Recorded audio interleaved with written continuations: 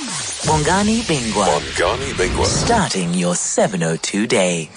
This morning, I thought I would leave my comment to what's in the Mail and Guardian. It's an article by Bongekile Maqube, and it's one of those that you really have to take a step back and ask yourself a question about the kind of country we want to have when this kind of thing goes on. And the article is called "Pupils Feel the Heat of Arsonists."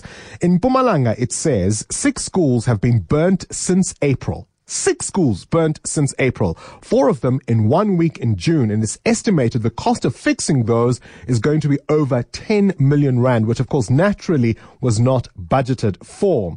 And of course, the Department of Basic Education simply doesn't have money to fix these schools when they are burnt down by the very communities who depend on them. The spokesperson for the department, Elijah Mhlanga, is quoted as saying that we've never had to operate in that manner. The burning of schools is a new phenomenon. And of course, it runs into the millions because the Mpumalanga Education Department spent over 7 million rand in an unplanned expense of fixing 5 schools that were burnt in Bushbuck Ridge. That's last year. We're now finding out that the same thing has happened in the Northwest, where 9 schools were destroyed by fire in the last 3 years. In the Northern Cape, 2 have been burnt down in the last 3 years. And of course, the Eastern Cape, where I'm originally from, not about to be outdone. 25 schools have been damaged by fire in the Eastern Cape. The provincial department has spent over 42 million rand fixing 9 of them, providing mobile classrooms and erecting fences. This isn't a province where we still have learners sitting in mud schools exposed to the elements. In Limpopo, in 2016, 31 schools were burnt down during those violent protests in Vuwani.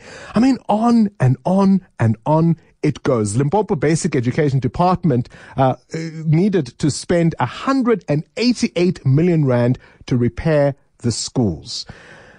This is why I'm saying it makes you want to ask yourself, what kind of country are we building? Because nothing guarantees you poverty for generations than a lack of education. It's as simple as that.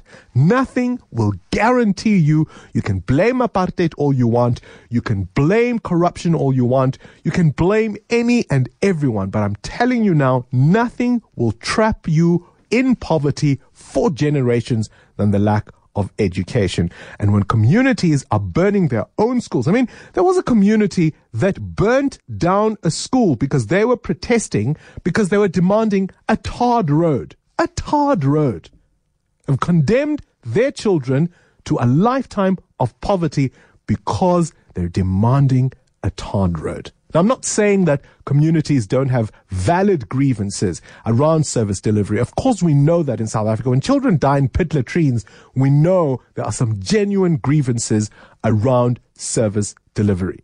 But when you burn the schools, you really are burning the country.